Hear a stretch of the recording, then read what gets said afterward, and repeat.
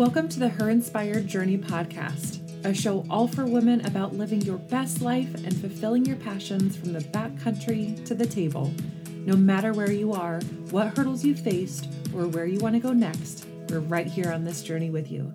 It's time to take charge, pave your way, and create success. All right. We are at it again, rolling out another episode of the Her Inspired Journey podcast. And I'm pretty happy because this was a good connection and a conversation with my good friend, Jessica Byers.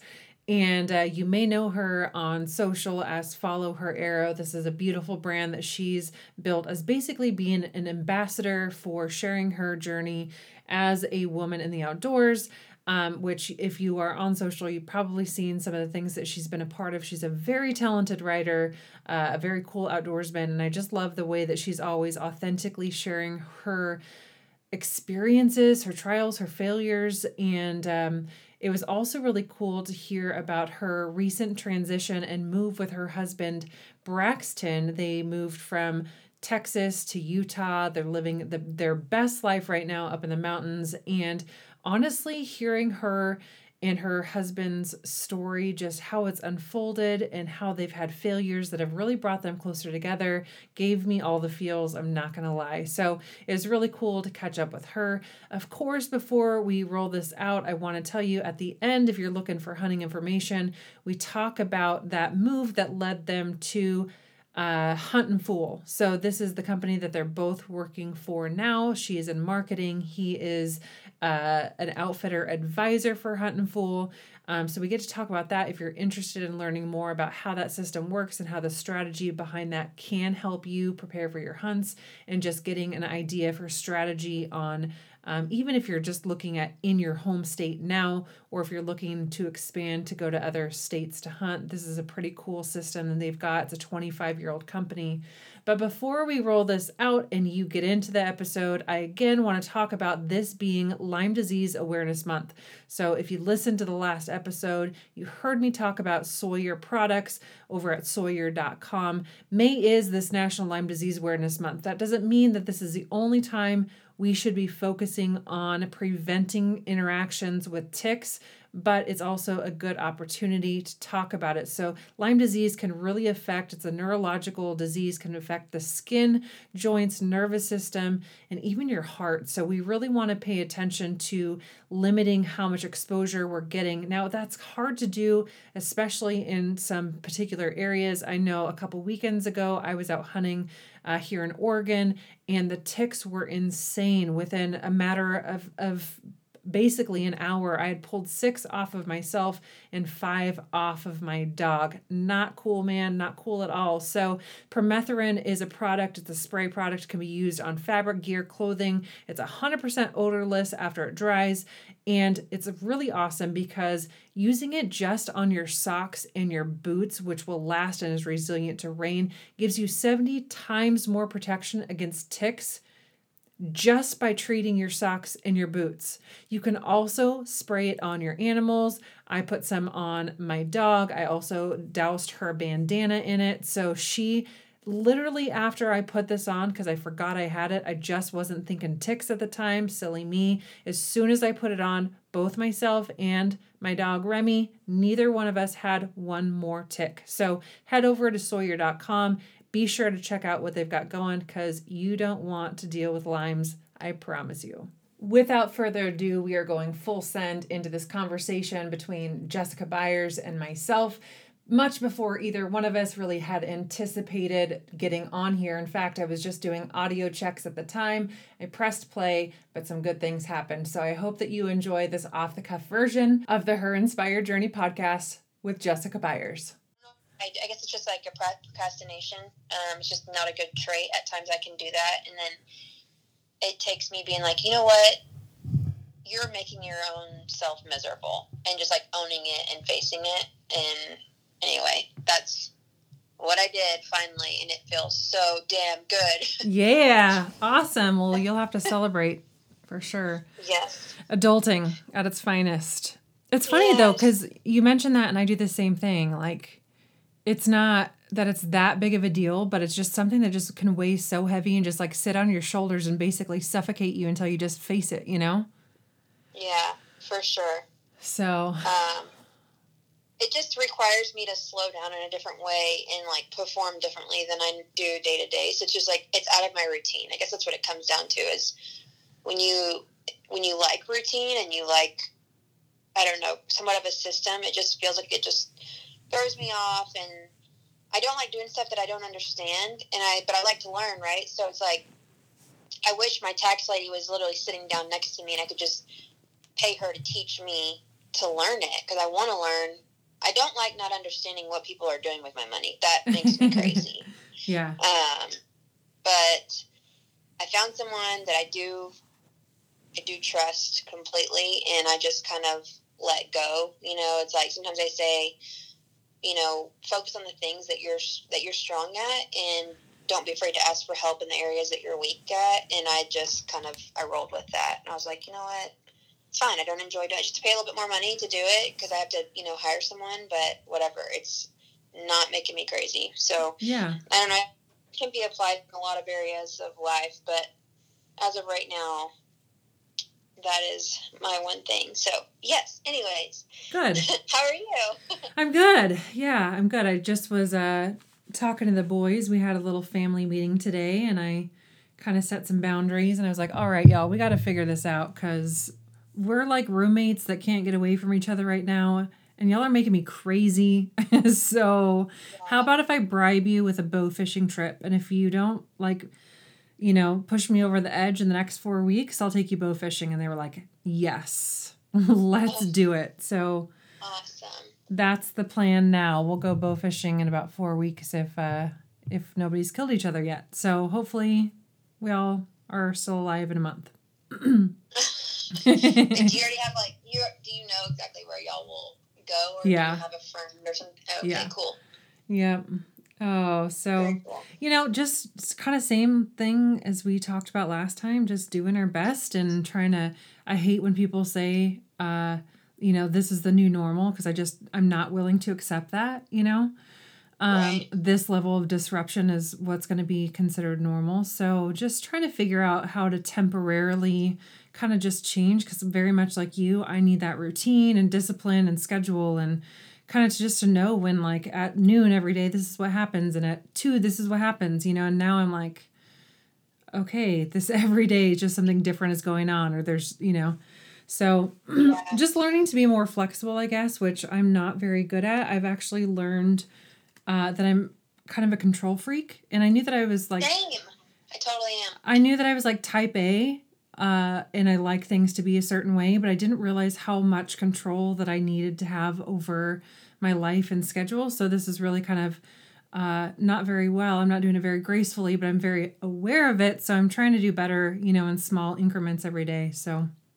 Well, being aware of it is a huge step. Like, I mean, the number of times I witness people just, I mean, head in the clouds, just have no idea, and they can't reflect on, or, you know, acknowledge their strengths and weaknesses. Like, it's cool that you even recognize that, right? So I think being able to talk about areas that need improvement, or not that need improvement, I mean, who's to say what needs to be improved, right? But just recognizing, like, that's where you are and that's where you'd like to be better. But I mean, also not being super hard on yourself, that's a huge obstacle in itself. Yeah. And I think, but you know, it's like every opportunity presented, good, bad, or indifferent, is there's lessons to be learned throughout the entire process of us living our lives. And so I'm just trying to like figure out, like, okay, what is right now like presenting to me? What is now giving me that I can learn? And that's certainly one of the areas that I know that might not be like the most crucial piece, but it's like the most pivotal, I think, in just finding a little bit more like normalcy through all of this, is just kind of letting go of the things that are really outside of my control, you know? Like I don't have an answer to when this is going to end, so I just need to accept that instead of, you know, being hung up on how annoying that is. So, but You know what? That's kind of a good segue. So I think we should just roll right into this conversation. I've got Jess Byers on the line right now. You might know her as Follow Her Arrow on Instagram. That's just a business model that she's really just evolved over the last several years, and it's been fun to see you grow that, Jess. But something that was really like when we've actually been trying to get on this podcast for a really long time, and just, it's been, yeah, for a long time. And so, sometimes the stars just don't align and you just got to roll with that. But, something that I've always seen just radiate off of you is, though you are an emotional person and you are very authentic and you put your just real heart out there, I feel like you always come back to this place of investing in like your mental health and finding just like this level-headed, grounded area where you can just view life a little bit differently than a lot of people do. And I'm just curious right out of the gate to hear how, like, are there specific steps that you take in your daily life that allow you to just kind of grasp that kind of perspective? Well, I would say it's kind of evolved over time and through several mentors. I think just over the years, I've realized how powerful our mind is. And at times when you get, really upset and maybe overreact in certain situations, or just feel a little bit out of whack, you're like, okay, how am I reacting to this? Is this realistic? Is this normal? And then try to change my perspective. Like, it really is a mind game, honestly. One of the first times I ever realized it was my massage therapist back in Texas.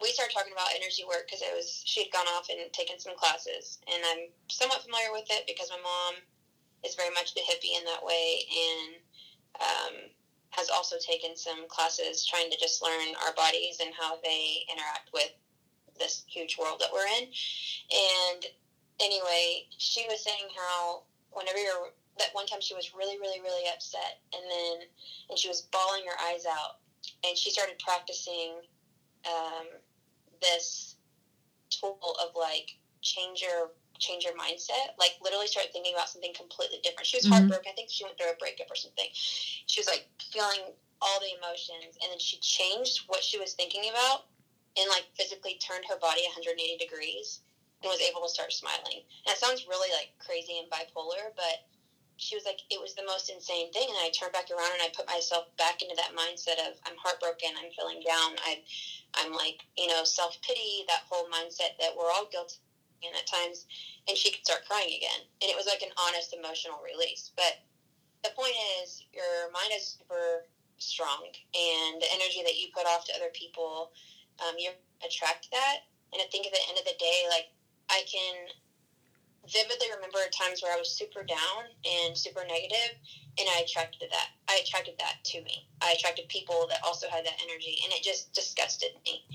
And so I started trying to practice those little skills of like, when I'm feeling down and I'm being really, really hard on myself, I just think, you don't have it as bad as other people. Or that I ever had that mindset of like victim. I don't want to be the victim in certain situations or by any means, but sometimes we naturally do that. Like, why is this happening to me? And it's not about that. It's like, what can I take from this? And how is this shaping me? And how am I going to come out better from this situation? And just literally shifting your mind. I mean, so I think if you can get control of your mind, it changes your reality. I mean, it's pretty simple in that way, but I think it's human nature to complicate that too. So I don't know, that's a really long answer to that question, but I just try to shift my perspective and think of it from somebody else's viewpoint. So if my friend was coming at me with this same problem or obstacle, what would I tell them? And oftentimes the advice you'd give to someone else is not the same thing that you do in your own life, right? It's like what you want to do, but you're not putting it into play in your own life. And I've been guilty of that. So I just started trying, and it's been working. Good. So there's always ups and downs, though. Like, I'm not trying to say that I get it right every time by any means. It's definitely easier to preach than it is to practice. And Sure. I was listening to a really good podcast earlier on my way home from getting groceries. It was on the Model Health Show with Sean Stevenson.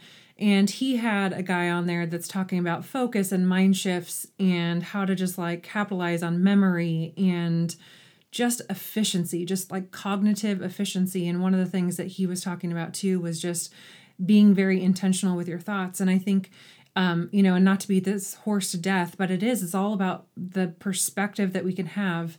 And I think it's also really important to note, though, like these things, like this might be shifting your perspective, might actually be a case of like every 33 seconds you're having to go like, okay, Courtney, you're back in that mindset. Let's think about, the positive outlook to this, not the doom and gloom side of this. And, I think people think, well, yeah, it's easier said than done to try to have this positive outlook on a negative situation, but it's really just the repetition of continuing to like turn yourself back 180 degrees and go, hey, like, let's refocus this because, and especially in such a state that we're in now where there's so much unknown and everything, there's lots of distractions. It's easy to get kind of sucked back into the negative, outlook on things. So, I think it's important to remind, like, this is something that's like a day, not just like a morning practice where you go, hey, I'm going to be real happy today.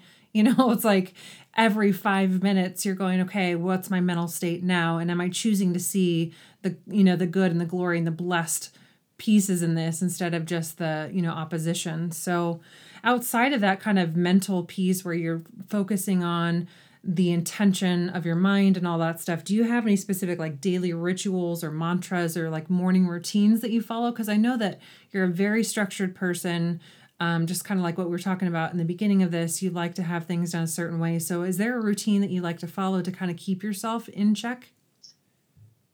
Oh man, that's a tough question. I mean, I certainly have little like points that I reflect on, and growing up, my mom always said, you're not responsible, like, you're not guilty, you shouldn't feel guilty for the first thought that enters your mind as a response to a situation, right? Like, whatever enters your mind and however you digest this situation that you're in, it's not wrong or right, or you shouldn't feel a certain way, but it's every thought after that counts, right? So because we're built a certain way and we're gonna think a certain way, and sometimes you're like, oh, why did that, that's what a terrible thought, but it's not about that first thought, it's about everyone following that. So I just always remember that. It's just like, what's my thought process after that, and not feeling guilty for how I react initially in my mind. And then what is the other thing? Well, I mean, this is pretty cliche, but I feel like I'm very easily overwhelmed just because I'm a very much a perfectionist. And I mean, you mentioned you were type A. I don't know if you and I consider myself somewhat type A. I can be a control freak. And it's just something as simple as pick your battles. Like, is this worth being reacting to? Is this worth being emotional to? Because it's draining, right? Anything you give energy to, it's depleting a certain amount of energy you have for the day, right? So to think about that. And then my dad always said, when I get overwhelmed, I can't tell you, in every situation in my life, he always says, how do you eat an elephant? Tell me how you eat an elephant. And I'm like, Dad, that's the stupidest thing I've ever heard. He's like, no, you're going to tell me. And it is so simple to think of it. I mean, he always says you eat an elephant a bite at a time. And so I try to go back to that because a lot of times my goals and ambitions are really, really, really big. I dream very big. And I approach each day that way of like, what can I do today? How can I be better? And sometimes I feel like I overwhelm myself because of that pressure that I put on myself. And so I have to break it into sections and almost compartmentalize so that I don't just do the complete opposite and feel drained and then curl up and fall. You know what I mean? I feel like you could probably relate to that too because you're, goal oriented and and structured, and I don't know, I feel like you've been through hardships and pushed through them, so I imagine you can relate to that to an extent. Yeah, I definitely can. I'm like sitting here like nodding my head back and forth like, yeah, I totally understand that. And something that I've really like learned about myself is that perfectionism, that's not a good trait to have. You know, like it can keep you dreaming big, but it can also keep you very restricted in allowing yourself to just live. You know, it really can. It can be like the hindrance that, you know, in the back of your mind, you're like, if it's not going to be done how I want it, or if it's not going to live up to this expectation, like I don't want to be a part of it. I don't even want to start it, you know? And then too, oh my God, that speaks to me. I think it also just kind of ties into, you know, we put these unrealistic expectations on ourselves. And then I don't know if you're this way, and this is just kind of like totally left field. I didn't even mean to talk about this, but I'm the kind of person that I want everything and I want it now. And outside of like just an instant gratification, like I feel so much worth when I'm productive. And I think that's one of the reasons that right now with this whole, you know, COVID-19 thing that's going on and life is just so crazy. It's like, I'm like starting to feel like chipped away at a little bit because I'm not meeting this productivity because everything is so crazy.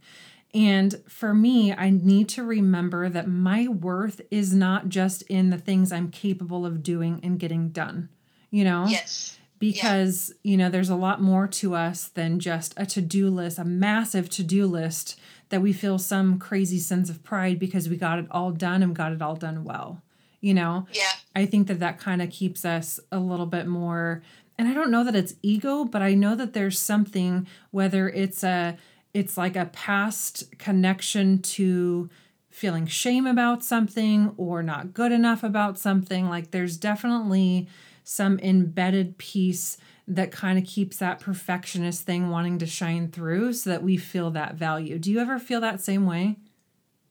Yeah, I mean, I think a lot of, you know, those controlling traits about us, well, I know where mine stems from, but I did a lot of therapy to figure it out.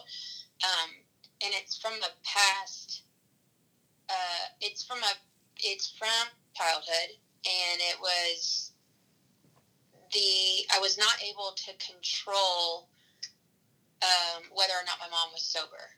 And so her actions and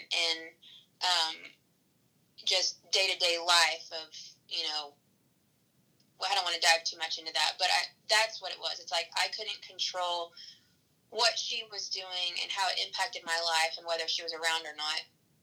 And so I wanted to control everything else. And it just molded into me. And, you know, one thing that stuck out that you said was that you said it's not a good trait to have. And in a lot of cases, I would agree with you.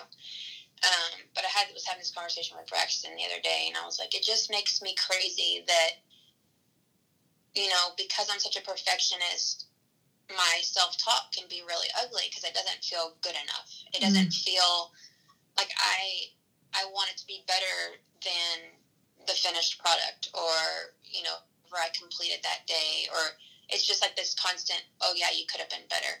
And to be fair, like, my dad, bless his heart, I love him to death, but I come by it honestly. So, like, even, like, really big accomplishments in my life, like, huge accomplishments in my life, rather than saying, so proud of you, great job, he was like, well, let's talk about how it can be better next time. Like, that was what was drilled into me. And so, my dad's awesome. Like, I'm not, it's not like I have any bitter resentment, but I had to talk to him about it because I think it's important to push that into your kids' minds of, like, you are enough and what you do is enough. And I'm proud of, as long as you're giving it 100% effort, like, I'm proud of you and you should be proud of you. And, I mean, I'm 30 years old now, so it's not like I'm like, oh, well, because my childhood was this way, I'm this way. To an extent, yes, but I'm still trying to be better, right? And the other day Braxton was like, you say that being a perfectionist, like, it's a double-edged sword, but he's like, but I think it's awesome because from an outsider looking in, you're at everything. You excel at everything that you do. Like, everything you touch is a success. And I don't always see that, but if I can really take a step back and I think about what my goals were, he is right, because I gave all of me to that. All of my energy was invested in that, and nothing was going to hold me back. And I feel like you're the same way. From what I know about you and what, the conversations we've had, it's like, perfectionism can own you. And again, it's perspective. Like, there's good and bad with every quality in a human, if you're a kind soul, then you're easily walked on, or, I don't know, like, I could go through a bunch of contrasts like that, and that's just such is life, right? Yeah. So, and I think just wanted to say that because I totally know what it feels like to feel the way that you do, and I think it's important. Well, I know that it's important to give yourself grace. And again, I'm saying this out loud, knowing that it's a daily struggle for me. Yeah. But and it's at the end of the day, do what? It's like you could tell me these things and I'm like, yes, okay, I get it. Like, I understand that. And then I could echo them back to you. And it's like, because we're the outside perspective to a very comparable situation, it's easier to hear somebody else and heed that advice other than just to like know and apply.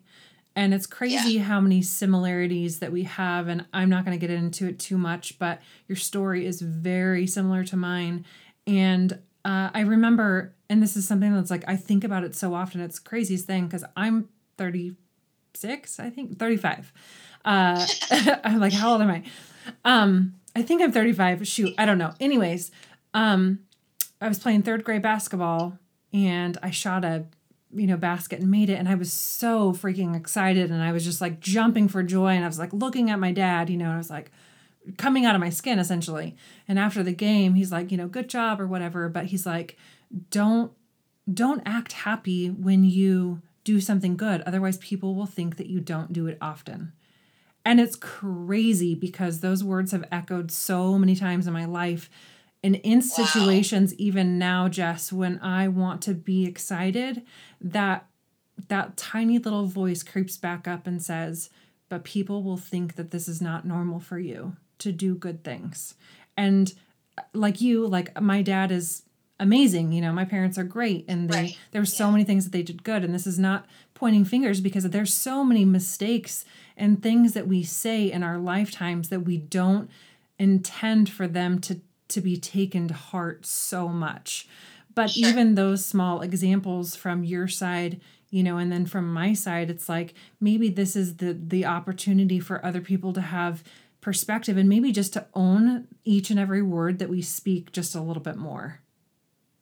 Yeah. Well, and also, you were talking about how we can say it to each other and feel like it's like, yes, I feel that. Yes, I hear you. But to me, that's just like a bigger picture of like, people need people. Like, we need each other. I don't ever want to have that mindset of, I can do this all on my own. And so I think it's really cool that when you surround yourself with positive people and they speak that truth to you, it does impact you differently. And I just, that's even powerful too, because growing up, I'll never forget, I was in high school and I was a senior, or maybe I was a junior. No, yeah, I was a junior. And I tried out for volleyball, the varsity volleyball team, and I didn't make it. I didn't make varsity. I made JV, and I was pissed because I knew that I was good enough to be on varsity. Like, I'm not just saying that. Like, I knew I was good enough. But what the coach told me was like, she came up to me afterwards. She's like, you didn't not make varsity because you're not good enough. You made it because you're not a team player. You made JV because you're not being a team player. You think that you can carry this all yourself. And again, I think that goes back to being a control freak. Like, I love people and I love the team atmosphere, but I can't help but feel like I want to dictate the way that things go and the way that, that it's supposed to be. And it's like, oh my cringeworthy saying that out loud, but it's just my truth. It just is what it is, and it's just one of those things I work through. But then it goes back to like she was right. Like I would just get so frustrated with the way that other players would react to certain plays and the way they did things, and we need each other, right? We need each other to speak truth and to learn from each other and to pick each other up and to teach each other things. I mean, that is the way that this world operates. Mm-hmm. And even before, like in our first conversation, or when this conversation first started, I was telling you how like I've been freaking out, excited that I finally got my taxes done, and I had to finally accept that I'm not good at taxes, and I'm not going to be, and I'm going to get pissed off every time I try to do it. So why am I putting energy into it when there's another human that loves it and has made a living on it and wants to help me and wants to help me file on time? And I think if we just approach life that way, of like we're like this big web of just people trying to help people, then I mean, man, how much more positive could we be?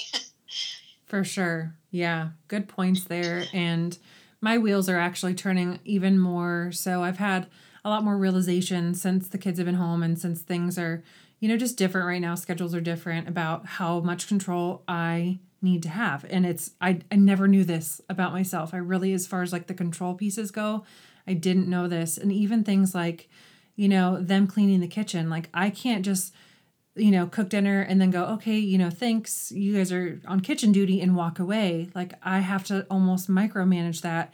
And before we started recording tonight, I was doing the same thing. And finally I was like, you're doing it. Just walk away. If the kitchen isn't done how you would have done it, you can talk about it later if it's something that needs to be talked about. But you have to let people do their thing in their way. And sometimes that's just, we have to get out of our own head to make that happen, Yeah, for sure. My dad was telling me that recently when I was, I talked to him and I was like, Dad, I really struggle with this mindset of like, I love working together with people, but I struggle to have this control of the way that it should be. And it's the perfectionist in me, and it's the, how can we make this better mindset? And he's like, you just have to pick your battles. Like he said, it's something that I've had to learn. I'm in my mid-60s, and it has taken me a long time, and I'm still not great at it, but he runs a construction company, so he's got, dozens of workers in the field and in the office, and he's like, I used to run myself in the ground just trying to manage everything. And he's like, you just can't, like you can't do that. You can't run your life that way. You can't run your relationship that way, your kids that way, your company that way. Like it just doesn't work. And so, girl, it's a challenge, but we're getting better. That's right. Well, now you know that Sawyer makes permethrin, which can help keep you and your entire family safe from ticks, but they also have a variety of products from water filtration to mosquito repellent and lotions. So be sure to head over to Sawyer.com and see how their products can help you fulfill your dreams and keep living your life in the outdoors. So kind of recently, I guess within the last year or so, you and Braxton, your husband, have made a pretty significant change. And I want to talk about your transition from living in Texas and kind of your lifestyle, what you guys were doing, to you taking this job with Hunt and Fool and you guys moving to Utah. Can you kind of just talk about the faith and the process of deciding, to pick up and to leave where you guys were to kind of start this new thing and what that looked like for you guys? Yeah, it's been quite the journey. So, me and Braxton, we've been together for, this summer will be 8 years. We'll be married for 5. And from the first day that I met him, he had always been in construction. And, but I knew his heart was in the outdoors. And then I started, my brand in 2015, which slowly we got more and more connected with people within the outdoor industry. And then one thing led to another. He got this opportunity to work at a property in the hill country of Texas. And I guess the 50,000 foot view of this is we got to where we are because we fell on our face one time before, and we knew what it was like to fail, and we proved that we could get through it. So what happened was he took this job in Land Passes to manage a property, and within 6 months of being hired, they laid him off. They laid him and, 10 or so other people off. And we had moved. When you're a ranch manager, they give you a house, they pay for all your bills. You don't have bills. And so it's not just like, oh, we accepted a job. It's like we accepted a job. We moved about an hour and a half away, moved our entire home. And he got out of the construction industry, which anybody knows is a really good living when you've been in it long, when you've worked your way up, which he had. He'd been doing it since he was a teenager. And he was running job sites by himself and doing very well at it. And so we left this, I wouldn't say awesome life because it's not where his heart was, but it was a very comfortable life to pursue his dream of being in the outdoors, whether it was running cattle, managing property, managing hunters, guiding. Like that's my husband in a nutshell. And he wasn't living out his passion. So we got this opportunity. It was on 21,000 acres in the hill country of Texas. It's beautiful, all free range hunting. Hadn't been hunted in 11 years. I mean, like what we considered to be a dream, right? Because I was already established as far as Follow Her Arrow goes, and already had, my partnerships so I had my own income. It didn't matter where I was. I could float around. But he was finally going to be in the outdoor industry with me. And that quickly crumbled. They laid him off. Oh, God, I'll never forget that day. In fact, I think you were training me for Train to Hunt when that happened. I'm pretty sure I was in the gym training for that competition, and you were my coach. Yeah. That's so weird to think about that. But, yeah, I remember getting that call from you. Yeah. Okay, so it's about the same time frame. So he gets laid off, ends up back in construction a couple months later. Again, it's what we had to do. It's not what we wanted to do, it's what we had to do. We moved back to close to our hometown. And he did that for, I guess it was over a year. I want to say maybe a year, like a year and a half by the time this other opportunity came up. So again, I'm continuing with my partnerships in the industry. I'm going to the shows, I'm going to events, I'm networking just like you do. And I happened to shake the CEO's hand of Huntful at SHOT Show. And we just were walking the floor, and I ran into him with a mutual friend, and then next thing I know, I didn't know anything about Huntingful. I was clueless about the company, not going to lie. It's a 25-year company. I didn't know anything about it. And so, anyway, they do license applications. There's a monthly publication. It's a membership-based organization, so we have hunt advisors that will help you plan your hunts from start to finish. And I'll dive into this a little bit more in a little bit. But I shook his hand. We kept in touch. Well, I go back home, and we're getting on the phone to talk about, planning out our season for that year. And I have Braxton on the phone call with us, so they, talk over the phone. And Braxton's such a man's man. Like, I'm that person that I can go 6 months out talking to you, and I'm fine. I'll pick up like it was yesterday. My husband, if y'all are buddies, y'all are gonna talk every week. Like, that's just how he is. He's very different when it comes to friendships. And so they hit it off, and next thing I know, like fast forward, I don't know, 5-6 months. Next thing I know, he came home and he's like, "I don't want you to be mad at me." So when guys start with that, I'm like, oh God.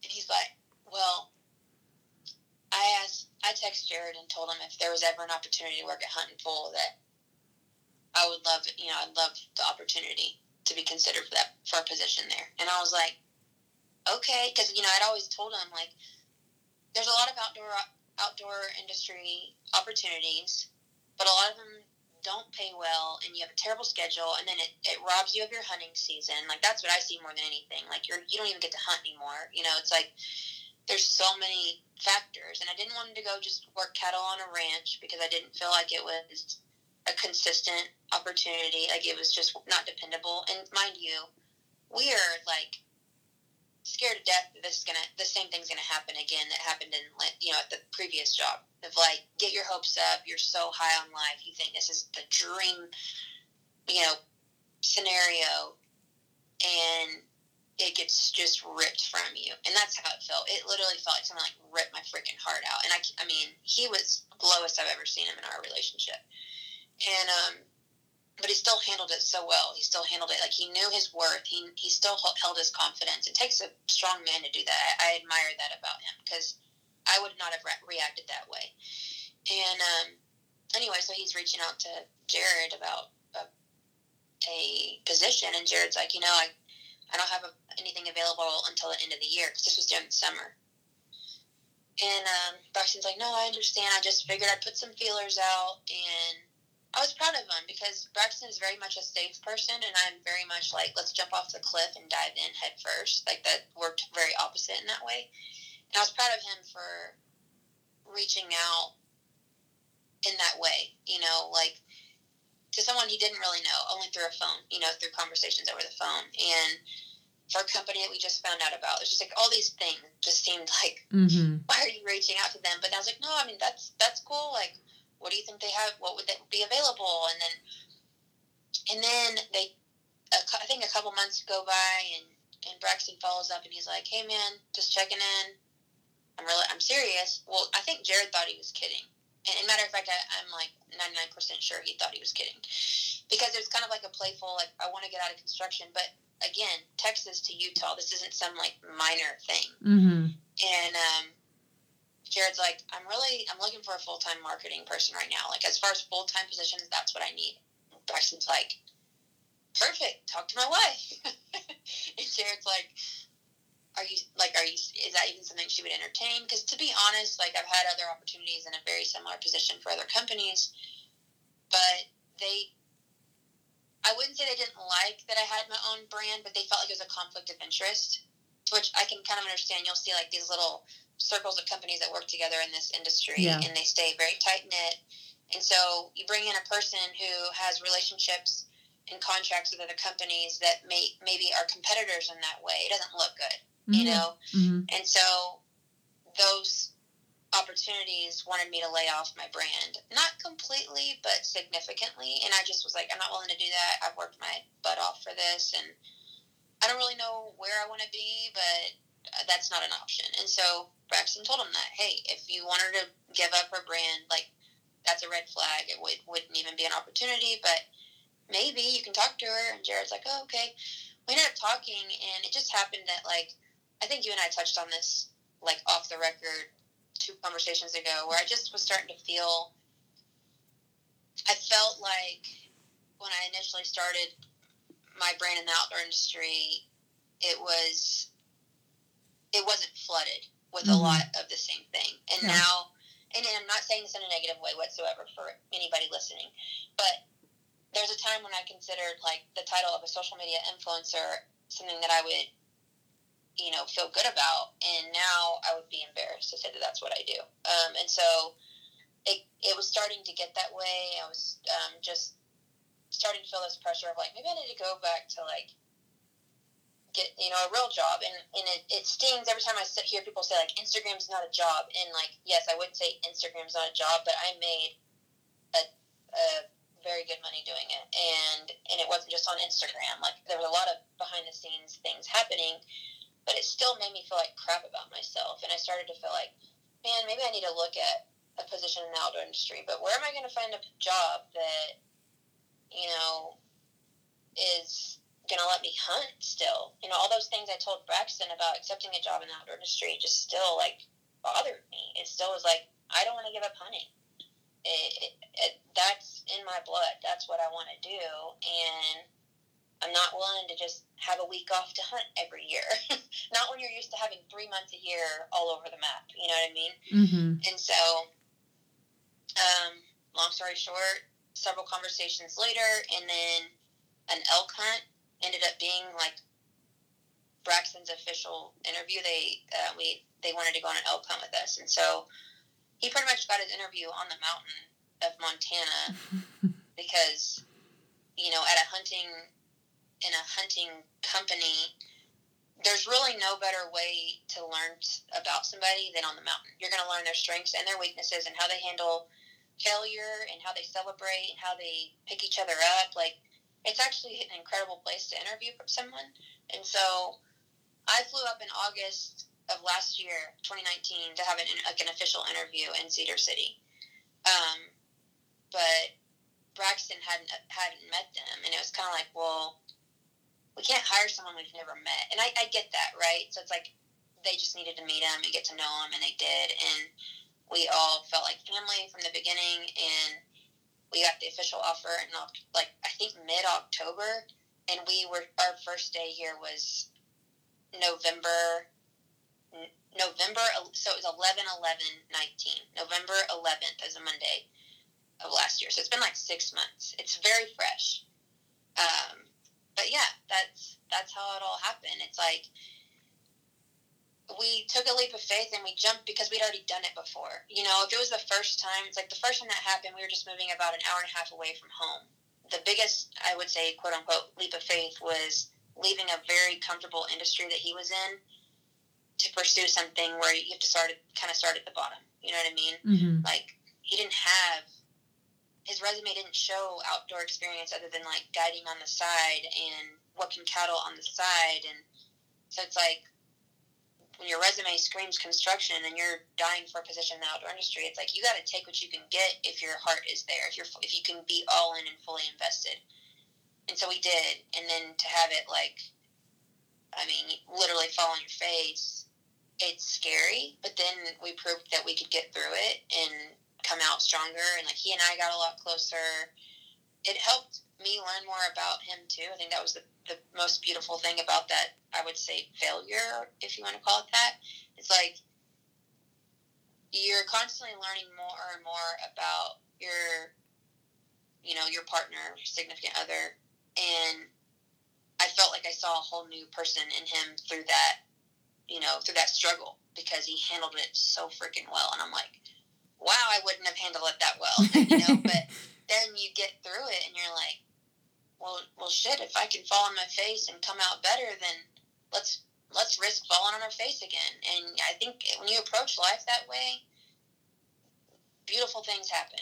I mean, I feel like just the most incredible opportunities have come to us through faith and trusting our gut and trusting each other, and knowing that, like, if this doesn't work out, we at least have each other, and that's enough.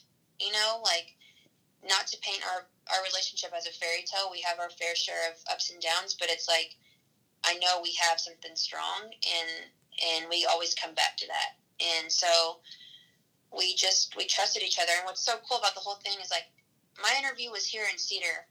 His interview was on the mountain in Montana. We came home and got the offer in October, and we were here in November. He never saw this town. He never saw the office. He never met the people in the office, like, other than the couple that were on the hunt with us.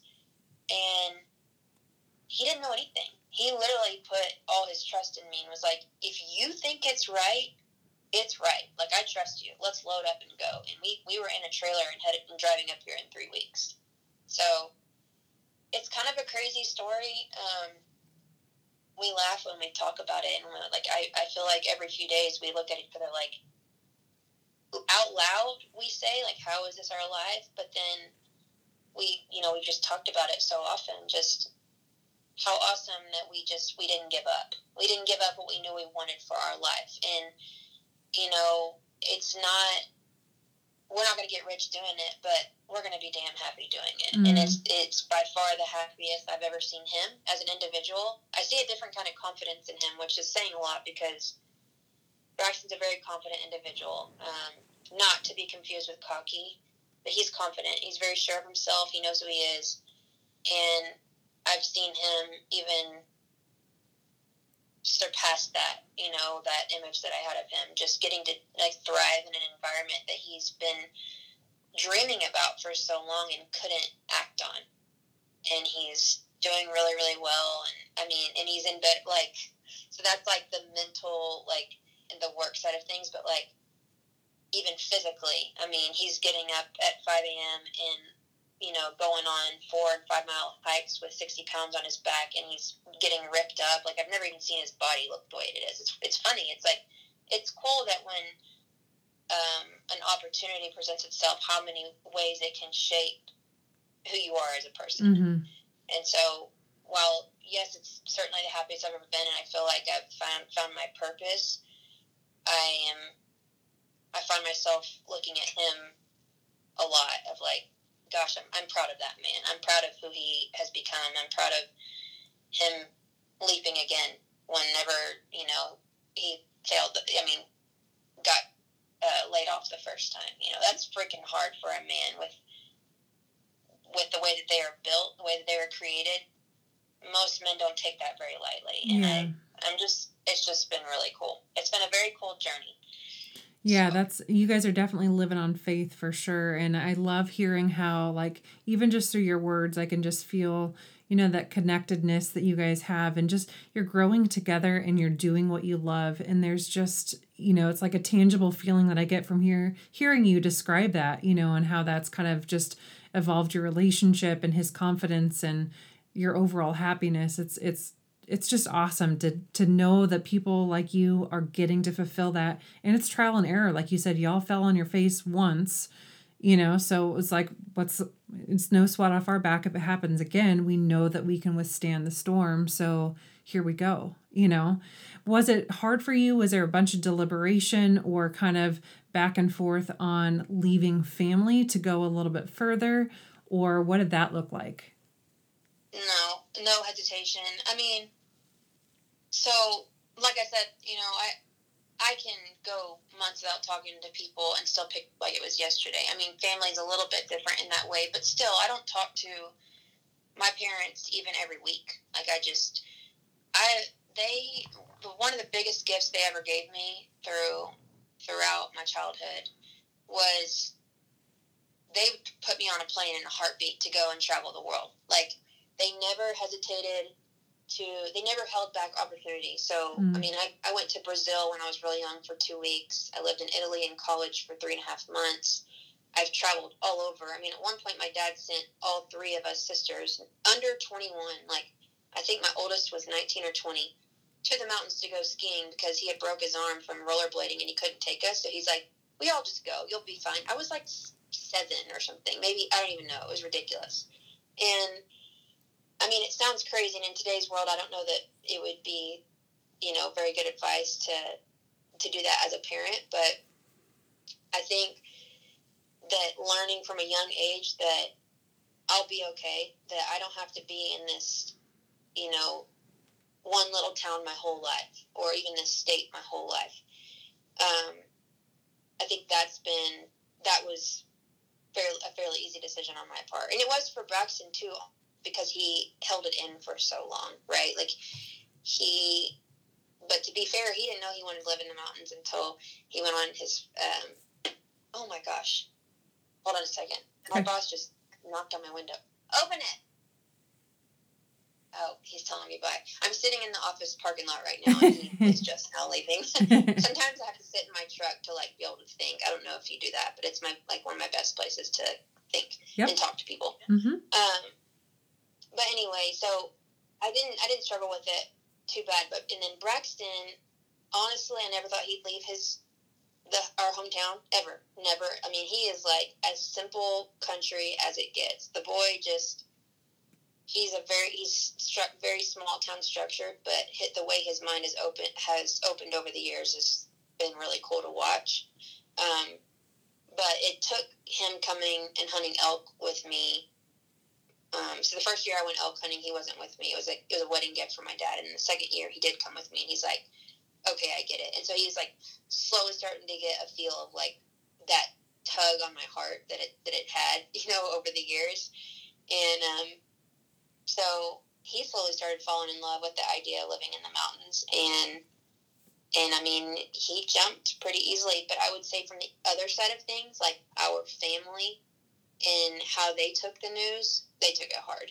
Because the thing is, it's like even with his family, he had never left. I mean, he stayed home pretty much throughout his whole life. He never even went off and lived in different places the way that I did. He traveled a lot for work, but it was not for near as long.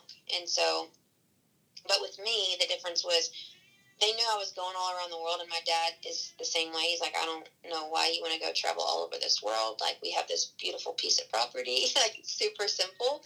But he always knew I'd come home. And I think that's the biggest struggle for them. And I don't want to put words in their mouth, but that's just it. That's what I gather from it. It's like they're so used to me going off and spreading my wings, and then I come home. And then I go off again, and then I come home. And this time, I think he knew I wasn't coming home, and he cried pretty hard. My dad did, and which was weird. You know, he's not a super emotional person by any means, but he and I have a good relationship, and I think that hit him pretty hard because at the time we were living on the property, so I saw him regularly. Whether it was him and Braxton, we were working cattle. The guys would work cattle, or we'd go over there for dinner and shoot bows at our place. Like, we saw them regularly, so I think from their perspective it was really hard. But I mean, I don't want to make decisions because I'm scared of how it's going to affect other people, as long as it's not a negative impact, right? Like, I did think about my little sister. She's 6, and you know, for a split second I thought, man, is this selfish for me to take off? Because I know how awesome it is to have older sisters in my life. I have 2 of them, and I was the closest thing she had. My other sisters didn't live close, so I saw her regularly, and I got to make memories with her, and I do at times feel a little bit bad about that. But again, like, I just had to go and live my life, and that's my dad was like, I'm so happy for you, and I know you got to spread your wings. Yeah. But it's got to be hard. You know, I try to put myself in their position. It's got to be hard. And we've made it pretty clear, even if, I mean, full disclosure, I've told my bosses too, like, if for whatever reason Huntful didn't work out for us, we're not moving back to Texas. Like, the grasp that, like, or I should say, like, the, I don't know, grasp, whatever you call it, but, like, the way that the mountains has impacted us individually and as a couple, is like, I just can't go back. I love Texas for a lot of reasons, and I'll always have it in my heart, but I'll always have that to go back to, and Braxton feels the same way. And so we're just like, you know, again, if we fell on our face, I mean, it's 6 months right now, so, and it's COVID, so I told my boss, hey, if we get laid off, like, if you're planning to lay us off, could you give us a little bit of notice so that we can have some plans? But because you just don't know. You don't know what the economy is going to do. But Yeah, we have decided, we had the conversation, Braxton and I did, that even if, you know, this got taken from us too, we know how to handle it. Like, we just figure it out. It's not like, I feel like when you have a good work ethic and common sense, it'll take you pretty far. Like, unfortunately, in today's world, you know, good work ethic is not the norm. I mean, not from what I can see. I feel like hard-working individuals can be tough to come by, and that's just not an area that he and I struggle with. So I was like, we'll find something. We'll always find something. Like, it matter, and we just kind of live on that. Got to approach life that way, I think, through these kind of scary times. And I remember when I think we were at Total Archery Challenge at Snowbird like 3 years ago, and you flew in and you were just like, I am just so thankful to be in the mountains. Like, it was very evident in you, and just like how you were just like exuding this happiness by just flying in for the weekend to come and shoot. So the mountains definitely sound like they have a piece of your heart. I do want to talk though about Huntin' Fool. So Dream Plan Hunt. Give us a rundown. I know you said that there's a publication, there's a membership, you can use it for tag applications and just getting information on how to kind of strategize those hunts. Can you outline a little bit? Because I know that's something, you know, there's questions floating around all the time about, you know, are you hunting out of state, or where are you going? How do you do it? Is it lottery? Is it over the counter? So give us a little rundown on how Huntin' Fool can help with that. Well, this is always such a, when people ask this at like shows and stuff, I'm like, I know you're supposed to have a 60-second elevator pitch, but this one, it doesn't exist for this company. Because I would say that Huntful makes up like several businesses under one roof. So I'll touch on, we're most well known for our magazine. It's over 100 pages a month, every single month. It's a 25-year company. Next to that, we're known for our hunt advisors. So we have guys that are in the field probably more than any other individual out there, with the exception of like guides and outfitters. But a lot of the hunt advisors also guide on the side. So there's more boots on the ground experience across our 9, I think there's up to 9 right now, 9 hunt advisors. That they study different units. They have boots on the ground experience. They talk to biologists. They talk to outfitters, and they're constantly studying and, putting time across the U.S. or across. I would say we focus in 21 states that are, more Western hunting. But so you have your advisors that are on call. Anytime you have a question, you can call in and ask them, whether it's a gear question or a unit question, or I want to go on this type of hunt, or I've just started hunting. I don't know what I'm doing. Like, there's no like level of question that we can't answer across our team. So you have the advisors, you have the monthly publication. We have a podcast that puts out a ton of information, especially relevant to the time right now.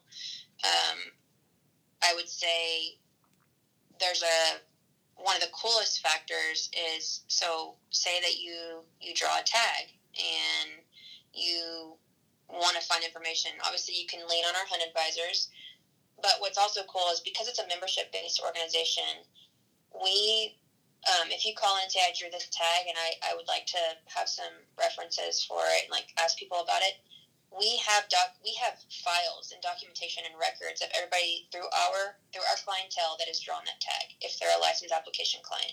So we'll give you their email, and sometimes phone number. You can choose those options, but to reach out and, they may not want to tell you anything, but if it's like a once in a lifetime tag that they drew, they're never going to draw that again. They're going to spill information out because they just want to talk about their hunt. Think about how excited you get to talk about your experiences in the woods, especially those successes. It's like you're going to be hard-pressed to find someone that's not just as excited as you are to talk about that. And so it helps you connect with other outdoorsmen that maybe can help you get, as you plan for this hunt. So we call that our member draw database. And which brings me into the license application department of our company. For those, all this applies to me so much because I'm from Texas and I didn't know anything about Western hunting outside of the few hunts I'd been on. But if you are someone who doesn't like, the type of hunts that you want to go on, or maybe you've built up points in a state, but you don't know where you want to use them. You just need direction. We have a license application department that will apply you in all your states. So all those nights that you stay up or trying to get your applications in before the deadline, we will take care of that. So our pricing structure is for $50 per state, and it will give you one species. So say you want to go hunt elk in Montana. So we will apply you for $50. We go into your account. We put the application through. Your receipt ends up on your dashboard where you can access it anytime. And then for any additional species, it's $10. So say you want to I'm already putting in for elk. I'll go ahead and put in for mule deer or sheep or whatever. We just add that onto your application fees. And we will handle all of it. We'll call you when you draw. We will upload receipts when it's done. We'll help you plan out. We plan short-term and long-term hunting.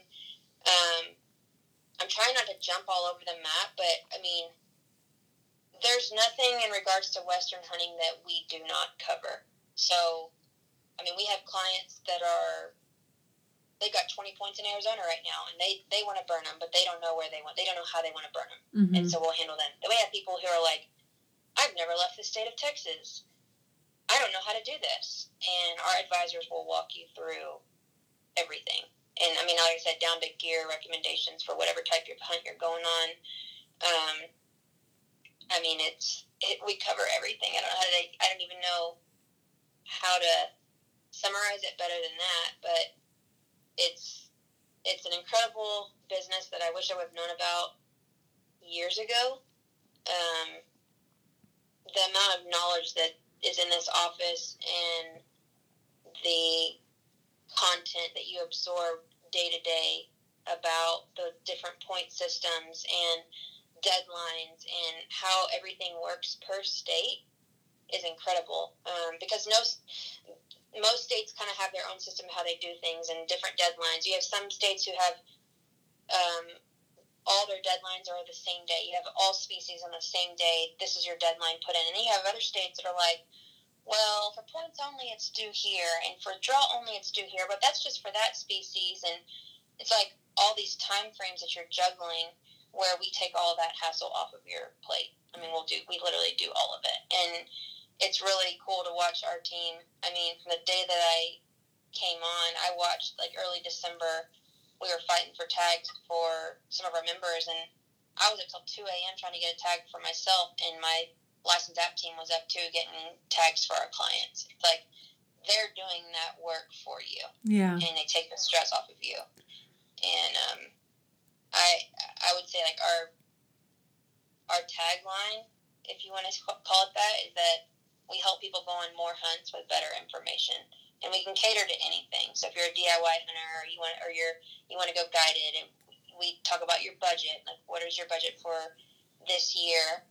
And we plan for that. Like if you only have this amount of money for this year to spend this fall, and this is the kind of hunt you want to go on, we might say, well, you need to build up points a little bit in this state, but let's go to this state while you're building up those points over there, and let's get you on a good hunt that's over the counter, or whatever it is, however it pertains to you and your lifestyle. And it's pretty incredible. Yeah, for sure. And like you said, it's like strategizing behind the hunt, because every state is so different, whether it's the deadlines for things or the point systems or, like figuring out like what you need as far as like an archery certificate. It's like there's so many different things. And sometimes when you get busy, it's like keeping all of that in order is so difficult. So it'd be nice just to have that kind of like simplified strategy behind it. Yeah, for sure. And then, we have clients too that they get our monthly publication, and we have draw odds and our personal comments that we write. It's like proprietary data that we don't get our information from someone else, right? So our advisors will write based on their boots on the ground experience, their conversations with the biologists across that state, and outfitters, but only outfitters that we personally work with. So it's not like we're just calling every outfitter and we don't know anything about them, right? So they're reputable, they're honest, and they give us feedback. And so for the best units in that state, we cover and put comments on our tables to help you plan and talk about percentages and help you plan your hunts. And so a lot of people just use it for our research information. Like they just want to digest it. It depends on the type of person you are, right? We have members who read it front to back, and they're numbers people, and they want to like play that game, and like it's fun for them. And then there's people like me who are still absorbing each day because it's so far out of what I've ever known. Growing up in Texas, it was private land, and I've done public land hunts. It's not that that's foreign to me. Like I said, I've hunted all over the world, and I've hunted all kinds of species on public land, but I always had help, and I had whether it was a friend or an outfitter or like I had help to some degree. It might be my friend who doesn't know anything more than me, but I still had help. Like I wasn't 100% solo hunting. Mm-hmm. So I think, having such a broad audience like that, like it's those East Coast and Southern audience that I feel like probably needs us more than anything, because they're probably the way that I was, where I'm like, well, I've never even, for so much of my life, I never even thought about hunting outside of the state. But a lot of that was just insecurities of like, well, that'd be fun, but I don't know how the hell to do it. And I didn't know Huntingful. I didn't know it existed. So I didn't know that I could lean on anybody for that advice to walk me through the steps of what that's like. And one thing that I really like, especially because this is, your podcast reaches a lot of women, and I feel for women in the hunting space in the sense that it can be very intimidating. That's the whole, reason behind why I started my brand in 2015. It's like I wanted women to feel like they had a space that they could lean on. And so what I want to say about Huntingful that might not seem very significant to anybody else, but we have more women in our office than men. So we don't have hunt advisors that are women, but our inbound team is extremely knowledgeable, and you're only going to hear a woman answer the phone on inbound. And that's important to me because in a space where I would feel intimidated, the last thing I want to do is have the first voice I hear be a man that maybe doesn't mean to be intimidating, but it might feel that way, like, ooh, I don't know if I want to tell him that I don't know what I'm talking about. Mm-hmm. And that I want to know how to go on a Western-based hunt. I want to go on my first elk hunt. I want to apply for sheep, but I don't even know all the species of sheep and where they would be. And it's like, I don't, maybe women don't feel that way, but I certainly did at one point before I felt confident in this industry. And I can see how fear keeps people from reaching out for help in this space. Yes. So I want people to know that when they do call into Huntingful, we have an incredible team of women. There's 4 of them that are on inbound, and they are the sweetest souls. And if they can't answer your question, they will put you on the call board, and whatever your questions pertain to, they take notes on what you have to say, whether it's, like I said, I don't know what I'm doing, I want to go on a Western-based hunt for the first time, or I have 20 points to burn and I need help figuring out how to do it. There's no bad question. We've heard them all over 25 years, and they make notes of it, and those calls get divided up to the hunt advisor that best knows how to answer it. So if you have a call about, Alaska, you're probably going to talk to Austin Atkinson. Probably. I say probably because he guides for 2 months out of the year in Alaska. He's been guiding there for 10 years. He knows that like the back of his hand. He also knows Arizona really well. Then you have Jared, who knows Montana and Idaho really well. So does Isaiah. Then you have Braxton and Isaiah, who are our outfitter specialists. So if you call in and you say, I want to go on a hunt, and I have the budget to go on a guided hunt, and I want to, or I feel more comfortable being guided, who can I talk to? You're going to talk to Isaiah and Braxton because they're our outfitter specialists, and they'll send you a list of at least a handful of outfitters to reach out to.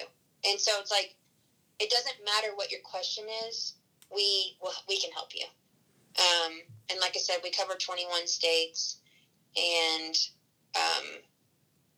I don't know. I'm over here rambling because I'm super passionate about this company, and my job is the marketing and PR person. So I hope that I can at least scratch the surface of what we have to offer in terms of services here. Well, it sounds like you guys are doing great things, and I know that I've heard of Huntingful a little bit here and there, mostly just in the name and the recognition of it, maybe at shows or whatever, but really got a little bit more familiar in the last year, and then, of course, with the information that you just gave. So it seems like something that can be extremely valuable to people, whether you are a hunting veteran or you're somebody that's kind of just breaking in and trying to figure out what's your best play. So, Jess, where can people get more information on Huntingful and also follow along with you on social? So for Huntingful, I just want to clarify, it's not hunting. We intentionally dropped the G. So it's huntingful.com. And you'll find us on Instagram, Twitter, Facebook. Our podcast is amazing. It's called the Built to Hunt podcast, and you're going to find that wherever you listen to podcasts. We upload everywhere. Our YouTube channel has awesome films too, incredible films actually, and that's at Huntingful as well, no G. And then my personal platforms are all Follow Her Arrow, across Facebook, Twitter, Instagram, and then my website is followherarrow.com. Well, I love what you're doing and what you continue to do, and just the perspective, the freshness that you always bring to it. I really just love to connect with you. You've been just a true light and a gem to hang out with and to catch up with when we see each other out and about. So thank you so much for taking the time with all this craziness to get on with me. I'm glad that we finally were able to make it happen. Thank you so much. It was good to be on again. I don't know if this is the second or third time, but hopefully we'll have another one in the future. And maybe if things clear up, I'll see you at Total Archery Challenge, hopefully, maybe. Sounds possibly. my fingers and my toes are crossed. Sounds good to me. Okay. As always, I am so glad that you showed up with me today to sit down and listen. Hopefully, like always, this has brought you a little perspective or maybe just a reset button for you to just step back from what's going on amongst all the craziness and gain a little bit better understanding of how we can just do things differently to create our best lives and to move in the right direction. So if you would do me a gigantic favor and press the pause button or take a screenshot of this and send it out on social media, be sure to tag Her Inspired Journey. I would love to continue to share this message and to grow the podcast with others. You could also help me out by leaving a review wherever you listen, whether that's on iTunes or the podcast app, on Apple or Stitcher or Podbean, wherever you're listening right now. Just leave me a little bit of feedback. Let me know anything that you'd love to hear and what you think of the show. Thank you all so much for being a part of this journey with me. I can't wait to see you again back here next week.